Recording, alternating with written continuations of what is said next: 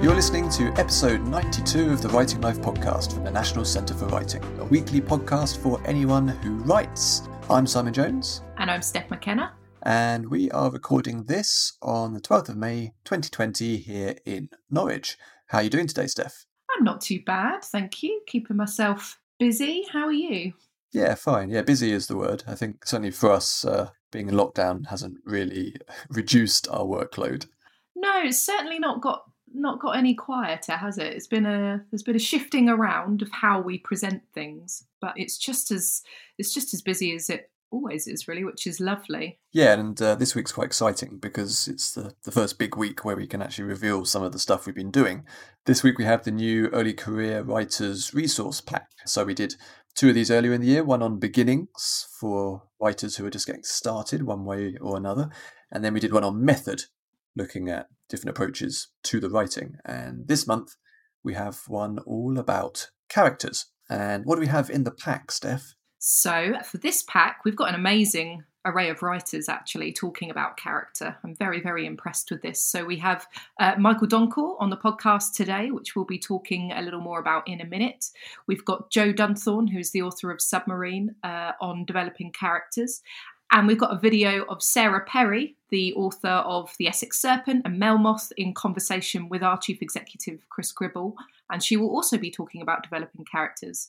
Yeah, and we've also got some character templates, which I think will be particularly useful for any writer who's maybe struggling to get started with characters or isn't sure where to begin. So do check those out. You can download them and start using them to help flesh out your characters for your writing. And lastly, we have a fun article in which some of us have shared our personal favourite character to be stuck with during a lockdown. I'm very intrigued to see what some of our colleagues have said about this. I think it's quite a tricky question, actually, quite a big commitment to choose a character or a fictional person that you'd want to be stuck in lockdown for weeks on end with. I know, it's kind of like, it's the new version of who do you want to be stuck on a desert island with, isn't it? It really is. From now on, we're not going to have desert island discs anymore. We're going to have lockdown discs. This pack is brought to you by us, obviously, in cooperation with Arts Council England, who have been really great. So the Early Career Writers Resource Packs are part of our Early Career Awards programme, which includes the Desmond Elliott Prize and the Laura Kinsella Fellowship and the UEA New Forms Award. But as well as the main awards, we wanted to make sure that we had resources for all writers, and particularly early career writers that are starting out. And this wouldn't have been possible without support from Arts Council, so many thanks to them. And we also wanted to give another quick shout out to our Discord chat. This is our new free online community. We launched it last week along with our virtual book club discussion, but we'd now like to open it up to any and all writers who would like to join an online community and have a chat about reading, writing and books. Do head over there. It's a new community, something new that we're trying, but it's hopefully going to be a really great place for writers to link up even during this period where we're all kind of stuck apart. You can find an invite to the community down in the show notes on the podcast. So let's get into today's podcast, which, as Steph mentioned, is an interview with Michael Donkor. And this is a fantastic conversation about characters and creating distinctive voices for your characters, and Michael's particular approach to imbuing his characters with complexity and variety and contradictions, and making sure that there's some kind of change between their state at the start of a story and the end of a story, and lots of discussion about what makes for good characters. Something which has come out of a lot of the writers who've contributed to this pack as well is a discussion about the notion of characters kind of coming alive and having their own motivations, even if it's not what the writer wanted. And Joe and Sarah and Michael all have their own really interesting thoughts on what that actually means. Sounds smashing. Yeah, it's great stuff. And I should also mention that at the start of this interview, we make reference to a thing called a train, which is a mode of transport we used to use in the early 21st century. You may remember it or not, but yeah, just in case that confuses anyone. A what? Hello, Michael. Hi. Thank you for joining us on the podcast today. You've literally just got off a train. I have, yes. It's a whirlwind journey, but I'm really pleased to be here. Excellent. You're here for the Escalator Mentor Scheme. Yes. Which is something that you took part in many years ago. Yeah, so that was in 2014, I think it was, and it had a different name at that time. It was called the Inspires Scheme. But it was a really brilliant experience that kick-started my kind of novelistic career. Yeah. And I was mentored by Daniel Hahn, who made me sort of reshape my novel in all kinds of radical ways that felt quite painful at the time, but that ultimately ended up in me producing something that I'm really proud of, actually. So. Yes. And now it's sort of come full circle with you actually now as one of the mentors. Yeah, which feels quite bizarre. I was thinking about this on the train on the way up. This idea that, I have kind of wisdom to offer to novice writers when I still feel very much like a beginner in this game myself. Yeah. But I'm really looking forward to just working with other writers and chatting with them about their processes and learning from them as much as they might learn something from me. Yeah, it's that ongoing cycle, isn't it, of writers continuously helping the next load of writers and up and up, hopefully. So what we were going to chat about today was specifically around characters and your approach to creating characters and how you work them into your work. So to start with, I was wondering how much preparation and development do you do with your characters before you actually start writing them? Because some people obviously will do masses of work around what is this character and what do they do and what do they think, whereas other people will just dive straight into the writing of the text and then go from there. What's your take on that? I suppose I tend to write lots of sketches, I guess, is the best way of describing them, with a particular character at their core. So I won't necessarily be thinking about a plot or about the kind of overall narrative shape. I'll just want to put a character in a particular situation and see what they might do.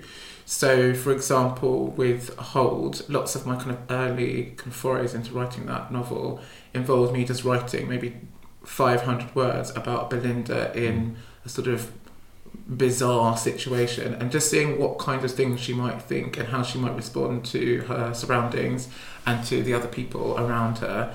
And then from that process of doing lots and lots of little sketches, I built up a kind of fuller sense of what this person was like, what their interests were, what their anxieties were, what their aspirations were, and that enabled me to then start writing Belinda into the plot a bit more convincingly.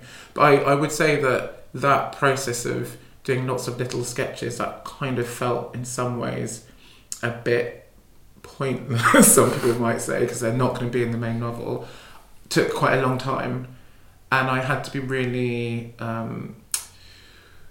sort of determined and firm about spending a lot of time doing this, because I knew that the more I did it, the more I would have a relationship with this character that I was going to be spending the next however many years writing about in the novel. So it's worth spending time on that part of the process, I think. Yeah. So it sounds like it was quite a kind of process of discovery. Yeah, absolutely. And figuring out these characters. It's not like you sat down and went, right, Belinda is going to be like this and this and this and this, off we go. Yeah. It was kind of feeling it out as you went along.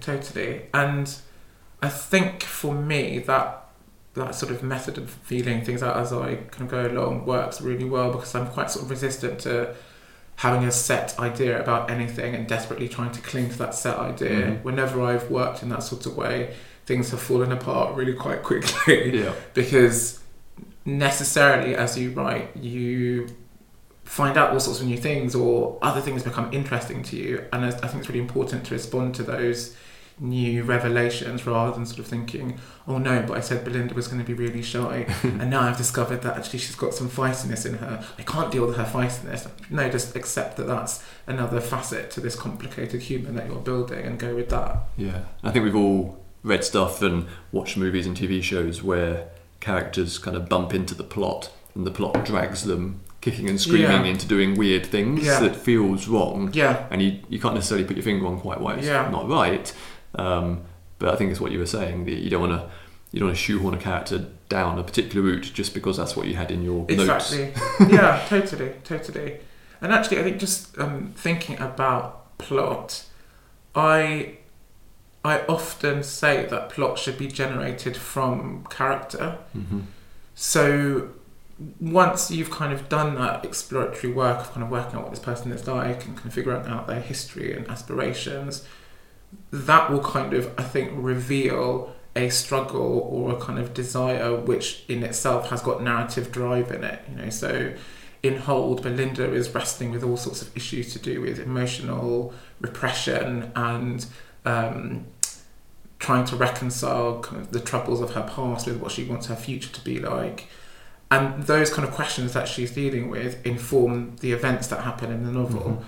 So that's the way that I kind of like to work, I think. Yeah, and particularly in Hold, Belinda is taken out of her environment and put into a completely unusual environment to her. So in that regard, the plot is being used as a way to explore her character. Exactly. Rather than kind of forcing her to do something weird. Exactly, totally. And I think when I was sort of in the initial stages of writing Hold, I realised that in order for Belinda to be a fully fleshed character, in order for her to be knotty and complicated, she needed to rub up against other characters who are quite unlike her. So lots of the other characters in the novel serve the function of helping us to get to grips with Belinda a bit more. Mm-hmm. So that's also kind of worth thinking about as well, not just thinking about your characters in isolation, but thinking about how their interactions with other characters can enrich the reader's understanding of your protagonist. Yeah, exactly. I was wondering, when you're doing these kind of exploratory sketches, how much do you draw inspiration from real people that you've met, or even how much of yourself is in each of your characters? It's always a tricky question, this kind of business of the autobiographical nature of novel writing and character building, because obviously at some level everything that I create is autobiographical because it's something that I have been interested in or something that has struck me, and it will have struck me in a way that's different to the next person. But I suppose more kind of directly, with Hold, I kind of had a sense that there were particular elements of my character, of my personality, that were going to be sort of channeled into Belinda. And I quite enjoyed the experience of looking at myself and kind of warping bits of myself in order for it to kind of fit a fictional framework. That was quite interesting. And the current novel that I'm working on at the moment is much more directly autobiographical. And the challenge that's posed by that is that there are things that happen to me on a daily basis that I think, oh gosh, that's really interesting, weird little moment. Is that novel worthy, is the question that I'm always asking myself. Or what do I need to do to that moment to make it kind of novel worthy? What do I need to do to this kind of version of myself in this novel to make it a kind of tangible character and not just a kind of weird mishmash of bits of myself? Because the novel that I'm working on at the moment is not a direct autobiography, it's not a memoir, and so I need to sort of do things quite carefully to craft the kind of central character so that it's a figure in fiction and not just a kind of factual piece of work. So there are all kinds of complex things that I'm dealing with at the moment in creating this particular character. I suppose also in terms of drawing on people around me when I'm building characters, I do that quite a lot. And sometimes it's not necessarily as straightforward as, Amma in Hold is going to be exactly like that girl, Rachel, who was in my class when I was in year 13.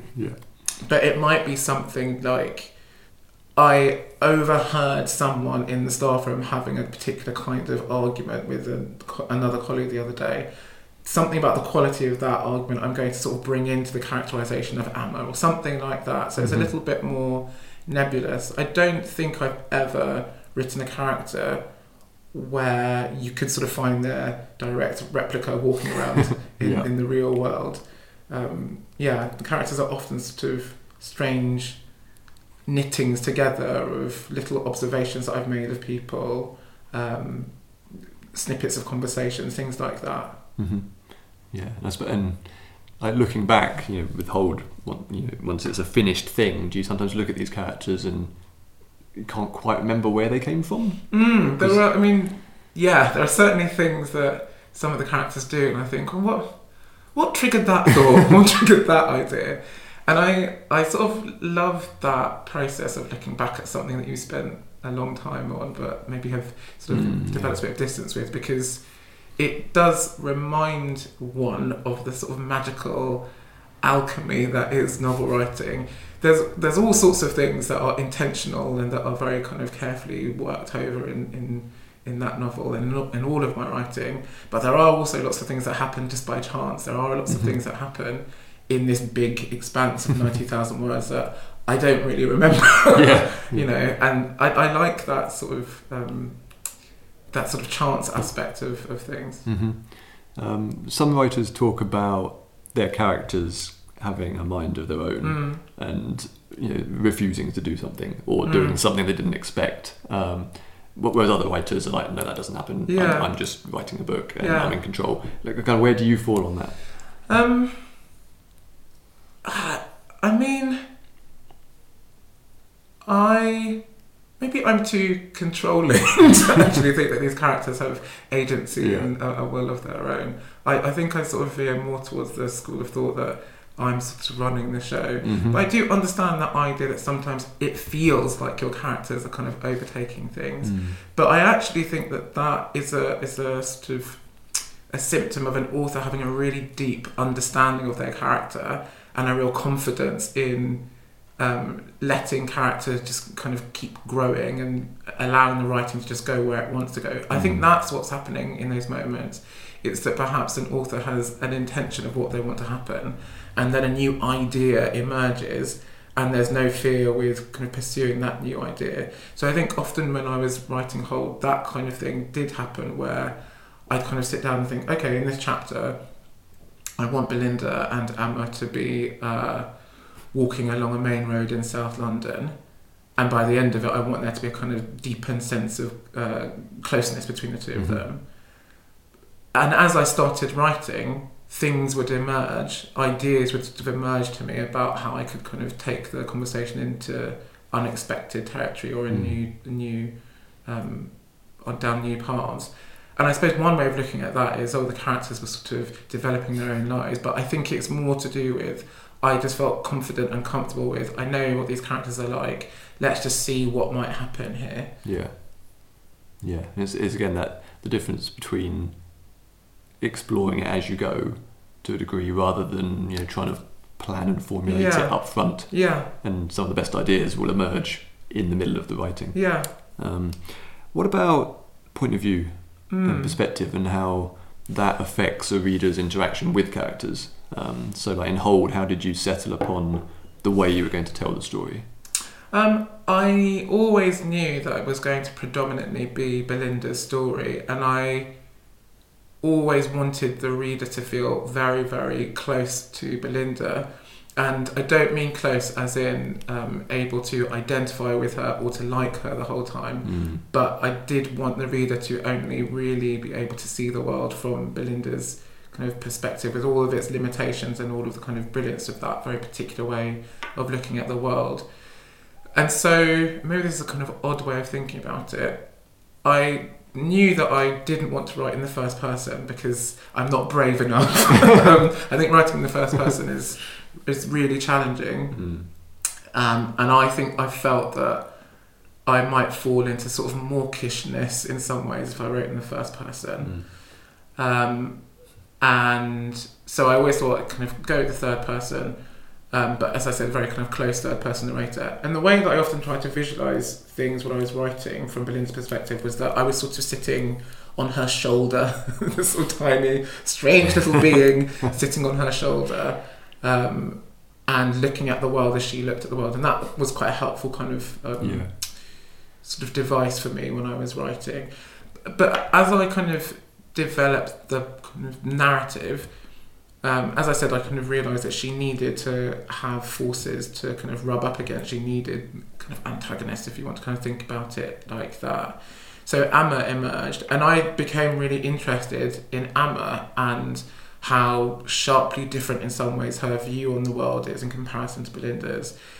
And in the middle of the novel, the sort of perspective shifts between Emma's point of view and Emma's point of view and Belinda's point of view for a number of chapters. And I sort of decided on that device, A, because it sort of interested me there was something really fun about, okay, I'm going to be with Belinda for a week and a half writing her chapter. Okay, now I'm going to dive into a completely different world. It sort of re-energized me.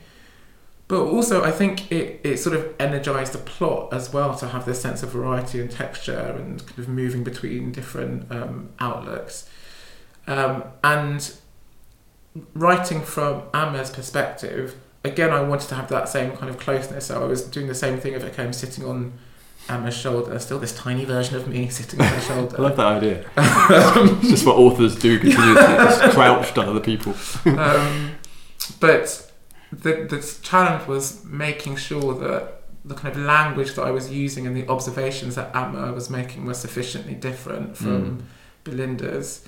And that was quite hard, particularly because I had spent such a long time understanding Belinda and thinking about her voice and thinking about the kinds of references that she might make and comparisons that she might make, to then suddenly kind of develop the same level of detail and intimacy with a very, very different character was hard, but it was something that I kind of wanted to challenge myself with. Yeah, in terms of making character voices distinctive, whether that's like in their heads or actual dialogue, how did you go about approaching that kind of thing? In some ways, with this novel, that challenge felt quite achievable or manageable, in the sense that because Belinda is Ghanaian, there was always going to be that kind of inflecting her English. And because I wanted Emma to be a very particular kind of entitled, privileged London teenager, there were going to be all sorts of tics and traits to her speech which were clearly going to be very different from the way that Belinda spoke.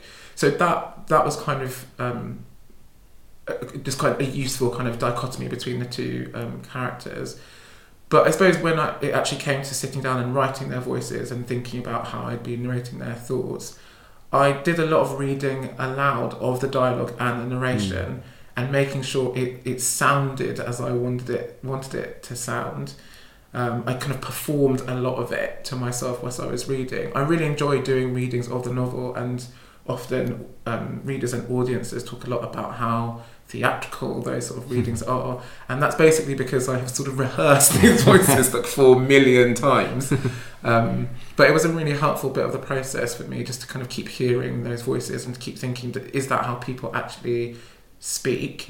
Does Belinda's Ghanaian English sound like the Ghanaian English that I encounter when I see my family or when I go back to Ghana? Does Emma's slightly pompous, slightly frustrating, slightly pretentious way of speaking remind me of the ways that teenagers used to speak when I was a teenager, the ways that the teenagers that I speak now speak?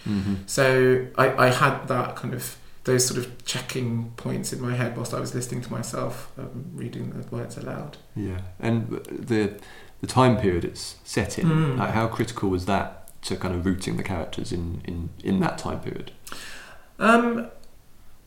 Vital. I think especially for Emma, who is grappling with various aspects of her identity, I wanted her to very much be a teenager of 2002, because a teenager of 2020 actually would approach those issues around selfhood and identity in quite a different way, I think. Even though there's a sort of 20-year span between 2002 and 2020, actually attitudes towards things like sexuality, race and so on have changed quite significantly. And I wanted some of Emma's concerns about how people might react to who she is to be very particular to that time period. And I guess I was reflecting a lot on my own teenage years. So Emma is 17 in 2002. I was around that age at that time. And I was channeling, so going back to the earlier question about autobiography, I guess I was channeling lots of my own kind of questions about my place in the world through lots of Emma's introspection.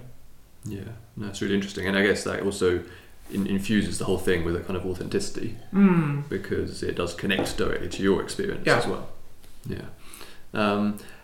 When you get into the editing process, so you've done these exploratory sketches at the start, you've written first draft.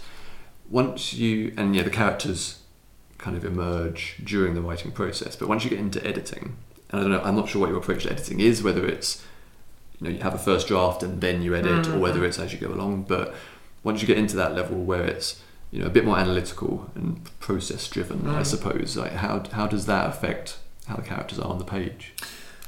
I suppose there are two things that I'm thinking about in terms of character when I'm editing, and they sound maybe kind of contradictory, but that's just the nature of writing. So one thing that I'm looking for, I suppose, is consistency, some kind of consistency. Usually that's consistency of voice. So if a character at the beginning of the novel starts off with a kind of very hesitant way of communicating, and then 3 pages later they're full of confidence and fluency, I'd sort of want to think about why that's the case. If that's a deliberate thing, as in this character has become more confident and so the way they're speaking has changed, fair enough. But if that hasn't been sort of fleshed out in the narrative, then that probably needs more work. So that idea of consistency, unless there are significant reasons for shifts and changes, is important. But then also, I suppose in terms of what this character is like, I'm also kind of looking for complexity and variety. This is what I mean about the contradiction. Because if a character starts off as bold and confident and they know what they're about and they've got their life together, and that's how they end the novel, what's the point in reading that novel? So there needs kind of be moments where I guess what seem to be the kind of integral parts of a character are tested in some way, or we encounter a moment or several moments where those aspects of the character that seem integral fall apart a bit, or someone calls them into question, and maybe the character has to kind of think about themselves in a kind of new way. That thinking might lead the character to actually returning to their original selves, if you want to think about it like that. But it might actually lead them to do something new, move forward in a kind of new way, and so on. So when I'm editing, I find that a character is just doing the same stuff over and over and over again. That will sort of ring alarm bells. If their interests are the same over and over and over again as well, so if they talk about the same kinds of things, they're always going on about being hungry, or they're always talking about clothes, that, unless that's maybe comic, or there's some kind of larger reason for that repetition, I would try and think about kind of looking for a bit more variety, I think. Yeah, I think that's one of the complications, isn't it, of creating interesting characters, is that although you want a consistency so that a reader knows, that's this what character, yeah. at the same time real people are full of contradictions and do things that are completely out of character all the time, and reconciling those two things in a fictional novel is quite a challenge. I suppose one thing to kind of think about is when those contradictions happen, when the bold character does something recessive or shy, thinking about what that contributes to the narrative overall. Does that moment of difference move the plot forward in some way? Does it kind of allow us to access maybe a bit of the character's past that we didn't know about before? So that might be a kind of way of sometimes justifying those sort of moments that feel like you're kind of going against the characterization that you've already established. Yeah, because I'm always trying to pin down what makes good characters, and people can point to books and films where they've watched them and gone, the characters weren't very interesting, or weren't very good, but like specifically what it is that makes a character good or not, or interesting or not. I wonder whether it is sometimes some of those inconsistencies, and which kind of bring out those subtext elements. Absolutely. I think a character's capacity to surprise us is really important. So there are in Hold all sorts of moments where Belinda does things that are quite unpalatable and has attitudes that are quite kind of confront, I think, a kind of progressive, liberal, modern reader, and make us kind of wonder about our attachment to this young woman. Maybe she's actually not that pleasant. Maybe actually some of her logic is a bit weird. And those moments, I think, are really important because, as you're saying earlier, I think those moments where characters do things that we don't necessarily want them to do, or that they shouldn't do based on our expectations, are often quite humanising moments, because we all do things that are entirely out of keeping with what we generally do. we surprise ourselves and then have to deal with the weird stuff that we've done. We surprise other people and they have to deal with the weird stuff that we've done. So yeah, I think those moments where things don't go quite as we anticipated with a character make reading a really kind of interesting and engaging process. In terms of characters being likeable, you mentioned earlier how with Belinda, like her being likeable wasn't a critical factor. But sometimes you do see people who are like, oh, I didn't like that book, so I just didn't like any of the characters. So how much of a, like in the back of your head, how much of a concern is that, or is that not a factor? In the back of my head, it's a kind of quiet concern, because I think it is very difficult for a reader to get through a whole novel and just think, I absolutely hate this person. I don't know, there are a few novels that I've read where the kind of moral universe that the characters occupy and the characters' actions are just so horrid that I just feel kind of dirtied by spending time with them and spending time in their world. And maybe there's some value in reading and feeling dirtied, but sometimes you just don't really want that. So I am always sort of aware of the fact that readers don't necessarily need to like a character, but they need to be able to see their humanity, I suppose. That's the important thing, isn't it? That if they are doing things that are unappealing, that the reader needs to understand on some human level why they're doing that. So I don't know, maybe this is a bit of a kind of pretentious leap to make, but I was teaching Othello to one of my classes at school yesterday, and we were talking about Iago. And Coleridge says this thing about one of the things that's really terrifying about Iago is that he's without motive, he's a motiveless malignity.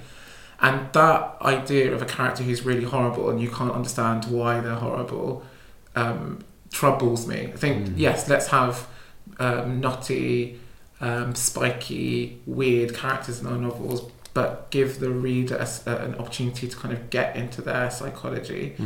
So they might not necessarily be likeable, but they should be kind of comprehensible to a certain extent, I think. Having said that, I think often if you've got a character in a novel who is pretty odious, it's really useful to have a character in the mix that's much more straightforwardly appealing. So, for example, when Belinda or Amma do things that are annoying in the novel, very deliberately annoying, there's Mary in the background who's this cheeky, lively, bouncy, naughty, fun personality. So the reader isn't sort of constantly mired in this world of, God, these two teenage girls do things that are really irritating, actually, because there's a bit of relief from another character who is just a joyful presence. Yeah.